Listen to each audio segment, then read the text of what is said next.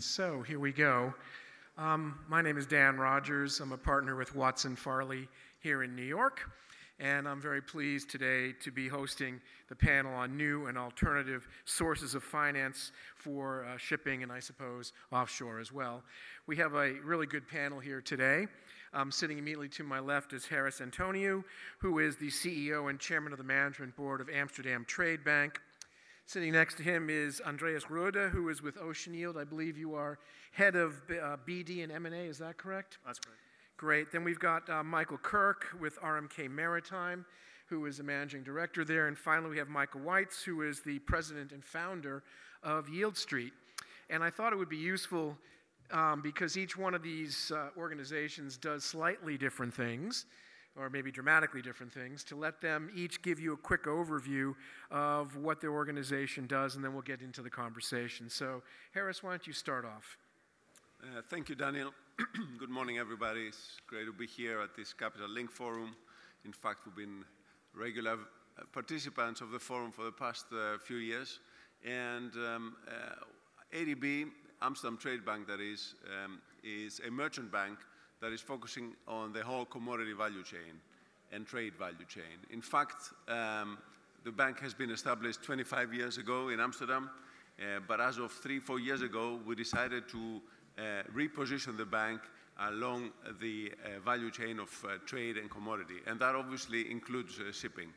In fact, Sveas earlier said that connecting the molecules is probably one interesting strategy for one to follow. In fact, we're doing exactly that because we're involved in funding the value chain from all the way from extraction to production of commodities to distribution, shipping and distribution.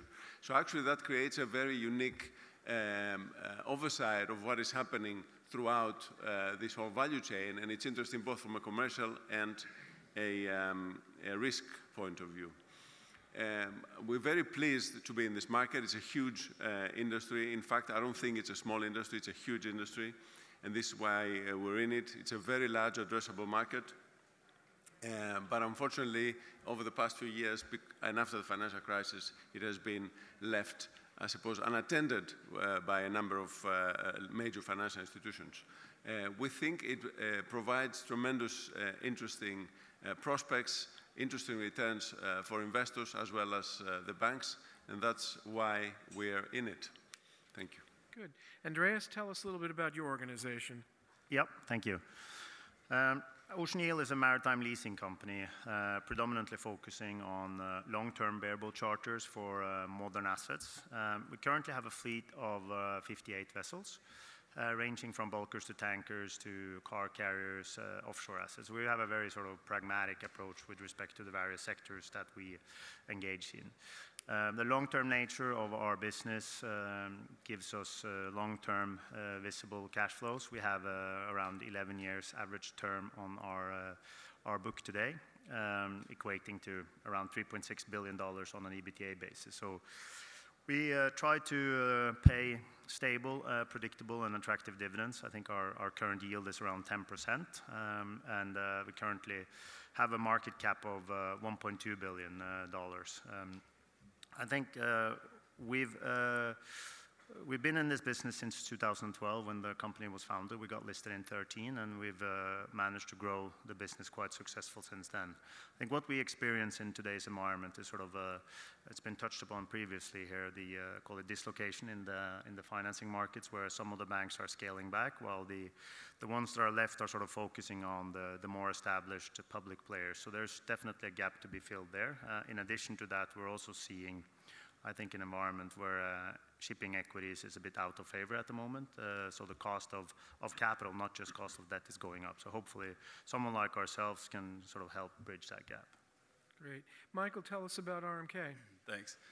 So RMK is a maritime-focused investment bank, and we do only maritime, but we're sort of across the spectrum in terms of products. So that's everything from sort of first lien, first lien debt, unitranche debt, mezzanine, unsecured, convertible equity, convertible debt, and common equity.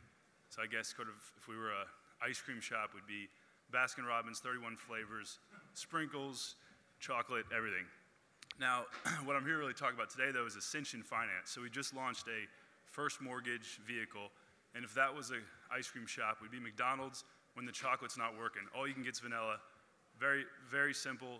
It's basically exactly like bank debt, but it's a little bit more expensive, and we'll kind of do ships that maybe banks won't do. So smaller owners, older vessels, we're sort of 55 to 65% LTV, L plus 6 to 700.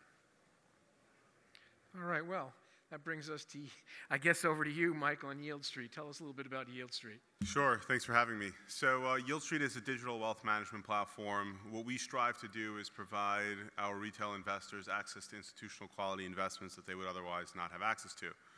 Our platform invests across multiple assets: real estate, litigation finance, subprime consumer loans, small business loans, and marine finance is one of those assets.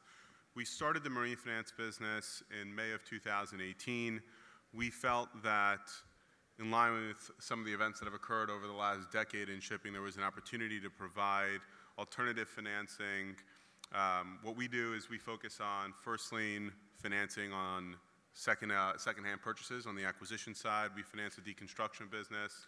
We do trade finance, and we partner with banks to do mezzanine or BP's financing. Since we started in May of 2018, we have deployed $140 million in the maritime business alone.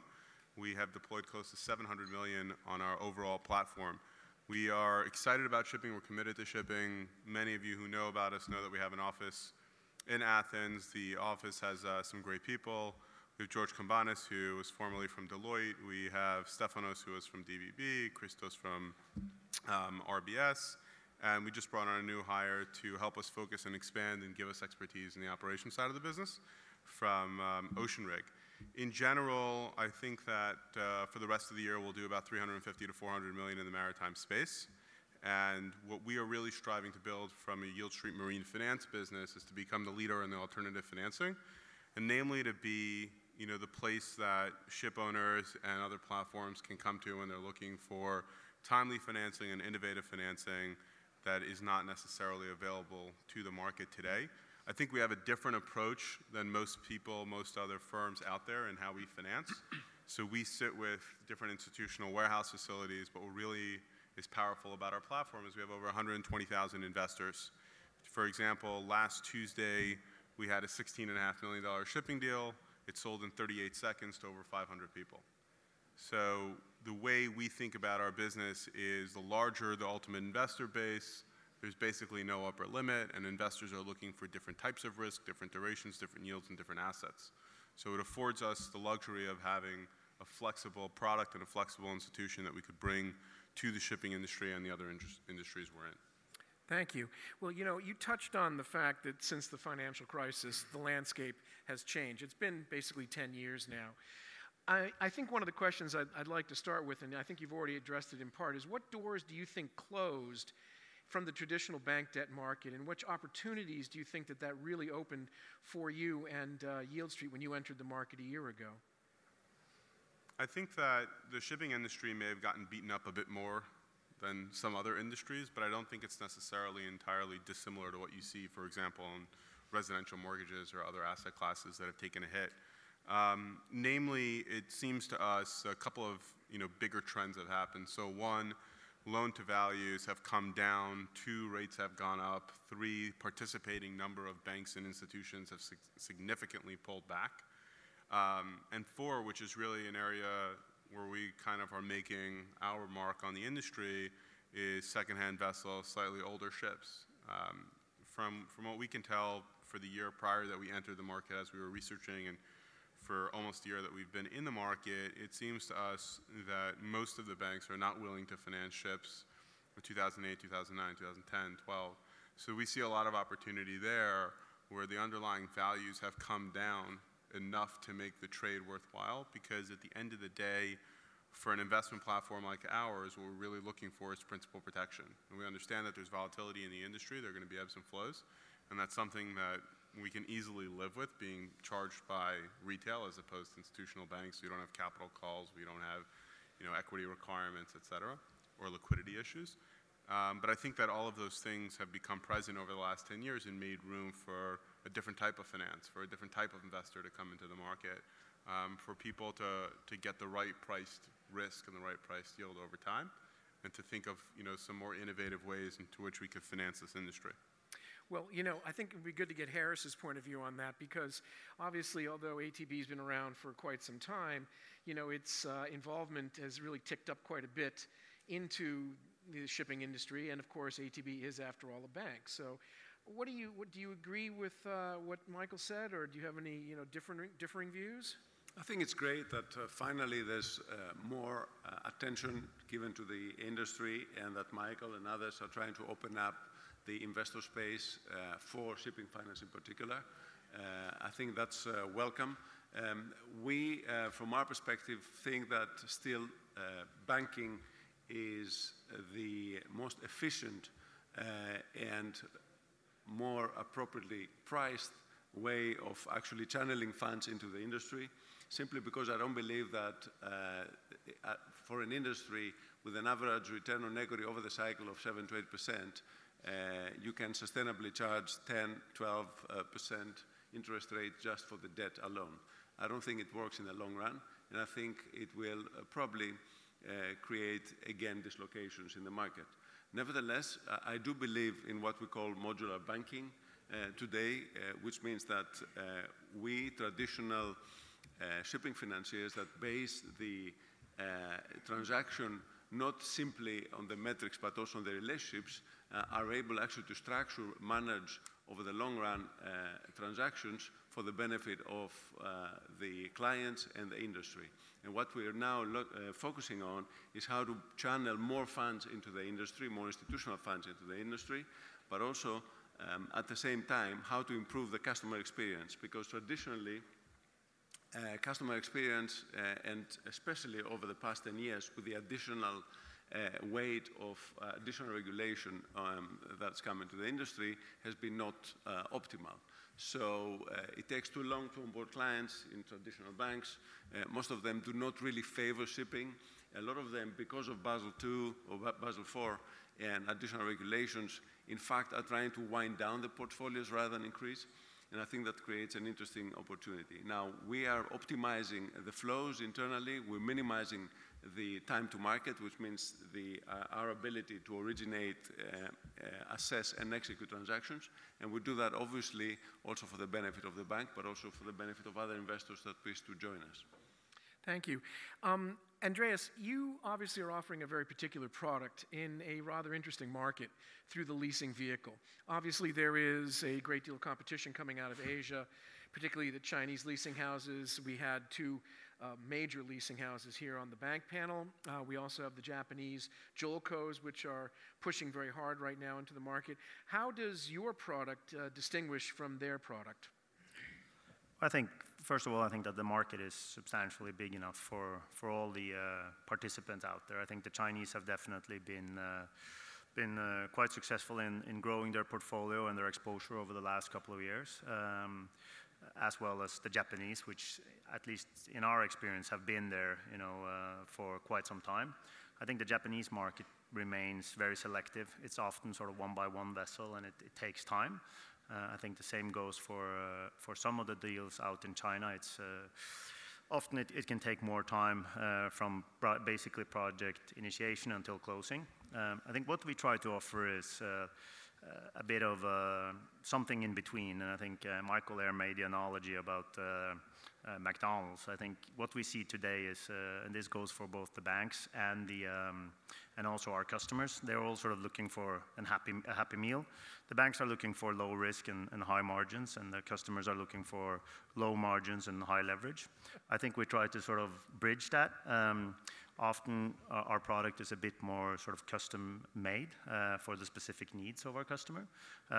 No doubt we're offering higher leverage than what our customers typically get on the banking side, and that often comes at a higher cost. But I think what people increasingly are seeing as attractive with respect to leasing is the substitution that we can do, and basically by substitution we can release some of the equity that they would either have to put in or can take out of projects. And if you could do sort of an 85 to 90% lease relative to getting 60 to 65% bank financing, the delta is made up of equity. And I think all of us in this room can agree that most of the shipping sectors today are basically trading at huge discounts to NAV. The cost of that equity, if it's available at all, is quite substantial. So, the competitiveness from that perspective is, I think, increasingly attractive. With respect to the competition, I think we try to sort of be a bit more agile. We are a fairly, I would say, quick responders, and we can do transactions very quickly. I think our record from first call to basically signing a fully documented deal is sort of less than a week. That must have thrilled the lawyers. Yeah, I think we are definitely putting them to a test on that one. But I think that there are, things like that and can sort of where we can be sort of a partner for our clients in live transactions, whether that's S&P or M&A, or even, ticking the box of being fully financed in a capital raise. So there's small differentiating factors that hopefully can be value add to our customers and put us sort of in a different bucket than the Chinese or the Japanese, which all have different attributes that make them attractive. Thank you. Well, Michael, you've got a new product, and where do you see the opportunity to really make that product, do something in the market? And is there a gap specifically that you're trying to fill, or is it just, a nice, aimed at a particular, segment of the market type of thing? Yeah, I mean, I think it's clearly focused at the people that are having trouble from the traditional sources, and then maybe people that want maybe a little bit more loan to value, for example, than maybe Harris's firm is going to offer. I think where we're trying to really stay away from is kind of the really high LTV, very expensive stuff.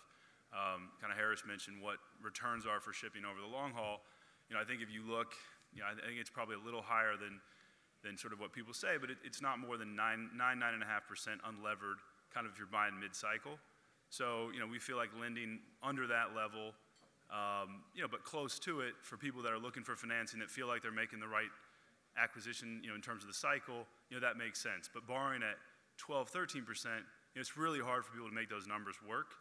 And, maybe it's not a borrower that, that we want to work with if that's sort of where they're looking to borrow first lien debt.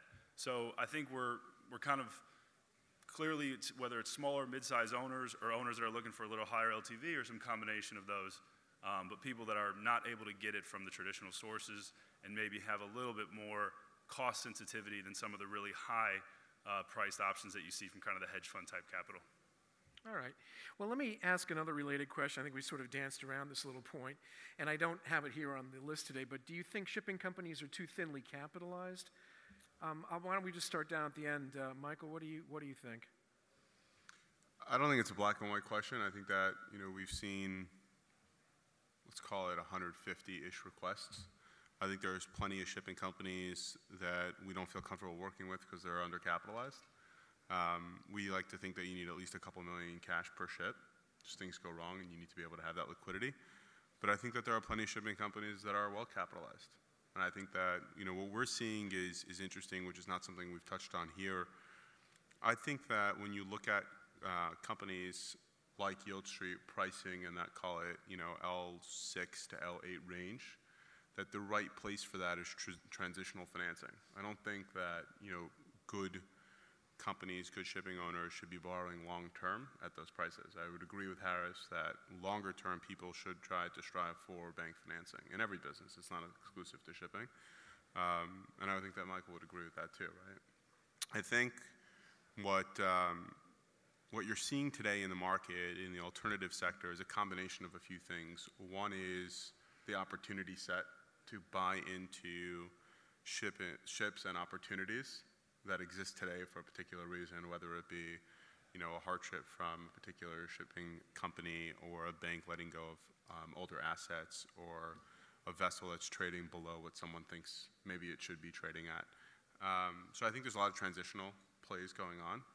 And I think that the companies that are taking advantage of those opportunities and coming to financiers like us to get a little bit higher leverage, quicker close, and then ultimately, once they get a larger fleet, go to another bank, I think that many of those companies are well capitalized. Let me ask Harris, is capitalization one way to distinguish between the so-called tier one debt companies and lower tiers? Is that one way that ATB might look at it? Well, traditionally, if you look at the larger incumbents in this space, the banks that are well known, that have been involved in the industry for years, they typically focus on the top 20. Top 20 meaning in terms of fleet size, in terms of equity, in terms of access to public markets, etc. But there are thousands of shipping companies out there that actually they're not top 20 and they're not publicly listed, and they still want to get access to funding because they need to buy new vessels, renew the fleet, install a scrubber, etc., etc. These are not necessarily tier 2 clients in terms of quality of the operation, but the tier 2 in terms of size. And we tend to look at the quality of operation in determining what is tier 1 and tier 2, and not just the size. That's number one. Secondly, it's notoriously cyclical industry, shipping. And to your question about capitalization earlier, the reality is that what is today a well-capitalized company may not be a very well-capitalized company, a year or two down the road if the market conditions change. And the big question is, what happens then? What happens if you bridge through the ratios? Who do you have across the table to discuss what are you going to do with your shipping loan that, because of the cycle, it bridges certain ratios? And that's why I think, experience makes a huge difference in dealing with, problematic situations. No, I think that's a very good point. And again, it's not something that we sort of prep for here a little bit, but it does raise a very good question. And Andreas, I'd like to maybe toss it to you. I mean, when you do have, in a chartering context, a little bit different in terms of the covenant breaches, I suppose it's really failure to pay charter hire. But how is, what is the appetite within your organization to work with, the charter party and everybody else to make the transaction go through to the finish line?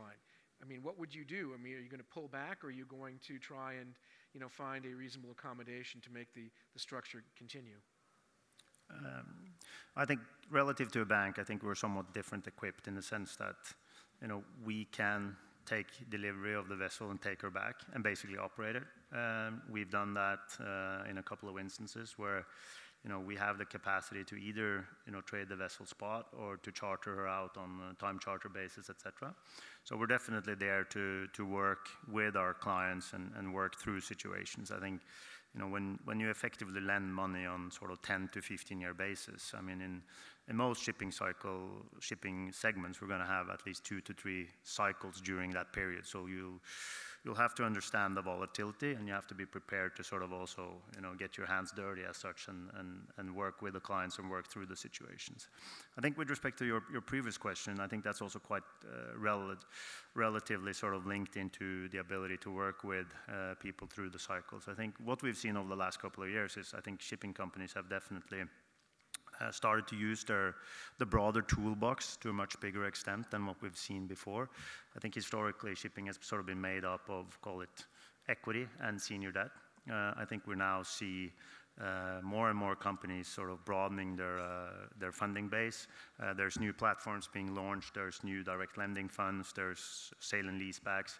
There's unsecured bonds, and there's we talked about private equity as one source that came in a couple of years back and then went away. I think there's more sort of family office type of capital coming in. So I think that's quite important as well, that through the cycle there are different type of capital available, and you need to sort of constantly try and push your costs down. And what's sort of interesting to us at least is that people now are more aware of the cost of capital, not just the cost of debt, and as such the different sources of equity is important. So things have definitely moved in the right direction, and will there be issues in the years to come? For sure. And I think all of us, whether you're direct lending or a sale and leaseback provider, will have to be prepared to be sort of solution oriented and work with our customers to have sustainable long-term structures in place. Well, that does raise the question, long-term versus shorter term, the classic 5-year term of a bank loan. Let me ask Michael Kirk. I mean, are you looking at shorter-term structures, say 2-3 year, almost like a mezz environment? What's really your approach to that? We certainly do out of RMK. So bridge financing, short-term, absolutely.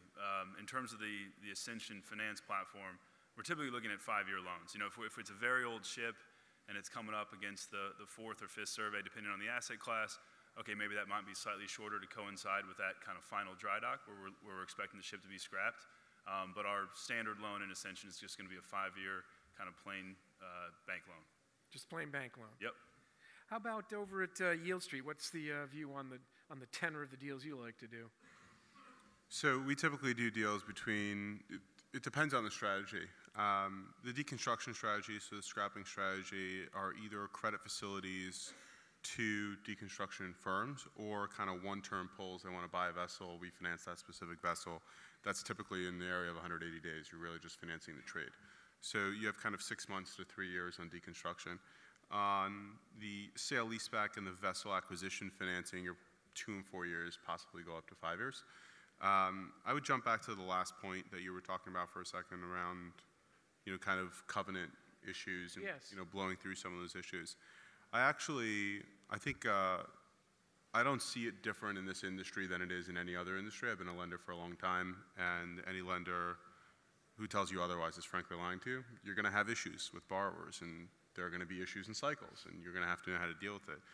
For me personally, and something that I've been sure to inculcate into Yield Street, you need to understand who you're lending to. You need to understand your client, and you have to have a good relationship with your client. And I think that for the most part, it's an ad hoc and a case-by-case issue. If you have a client that's intentionally blowing through covenants, then my general attitude historically has been to be quite forceful. If you have a client that has an issue as a result of a cycle, and you're being transparent and you're working together, then you create a solution around it. And if it means that you need to free up some of those covenants or take some more time, then that's being practical and understanding both the industry, the asset class, and the part of the cycle that you're in. So I think that in general, for lenders, it's our responsibility to always be commercially reasonable and to try and be as supportive as we can to our borrowers and their businesses to help them kind of sustain these issues. And I think that equally it's important for the borrowers to be forthcoming, to be transparent during those times, and to kind of work with their lenders. Okay, thank you. We've got about 30 seconds left, so I'm just going to ask, quickly for a snapshot sort of answer. Do you think that there will be further consolidation of capital sources in the industry, or do you think that that will actually only be at the bank level, resulting in further opportunities for what are euphemistically called alternative lenders? Harris, what's your take? I would say that we'll probably see, it depends a little bit on the way banks react to new regulation. And that means that if banks price risk appropriately, then the returns will be sufficient to justify their involvement in shipping and any other industry. If they don't, then we have a bit of a deja vu what happened in the past. Dislocations in the market, perhaps too much or too little capital going to the industry. So the reaction to that is very key. But I also think that this opens up the door of opportunity to alternative lenders. Absolutely. I think they're all welcome to join this great industry. Just want to make one point. I was reading, a couple of months ago, an article which was an eye-opener to me. This industry has a tremendous future. I read that, in fact, China introduced maritime accounting, and maybe some of our Chinese friends can verify this, back in 2006. And they started measuring what is called GOP, which is the gross ocean product of the country, which is all the industries around maritime. And apparently it was already 10% of the GDP a couple of years ago, but they wanted to be 30% of GDP by the year 2030. And that is a huge growth, which we're here to capture. And I think US institutions with access to cheap dollars should definitely play a part of it. And the way to do it is team up with experienced banks or others that have the ability to read and invest in the markets. All right, well, thank you guys very much. I'm afraid we're out of time, so if you have questions for our panelists, they'll be around today, and I'm sure they'll be able to speak with you directly. Thanks again, everyone. Thank you.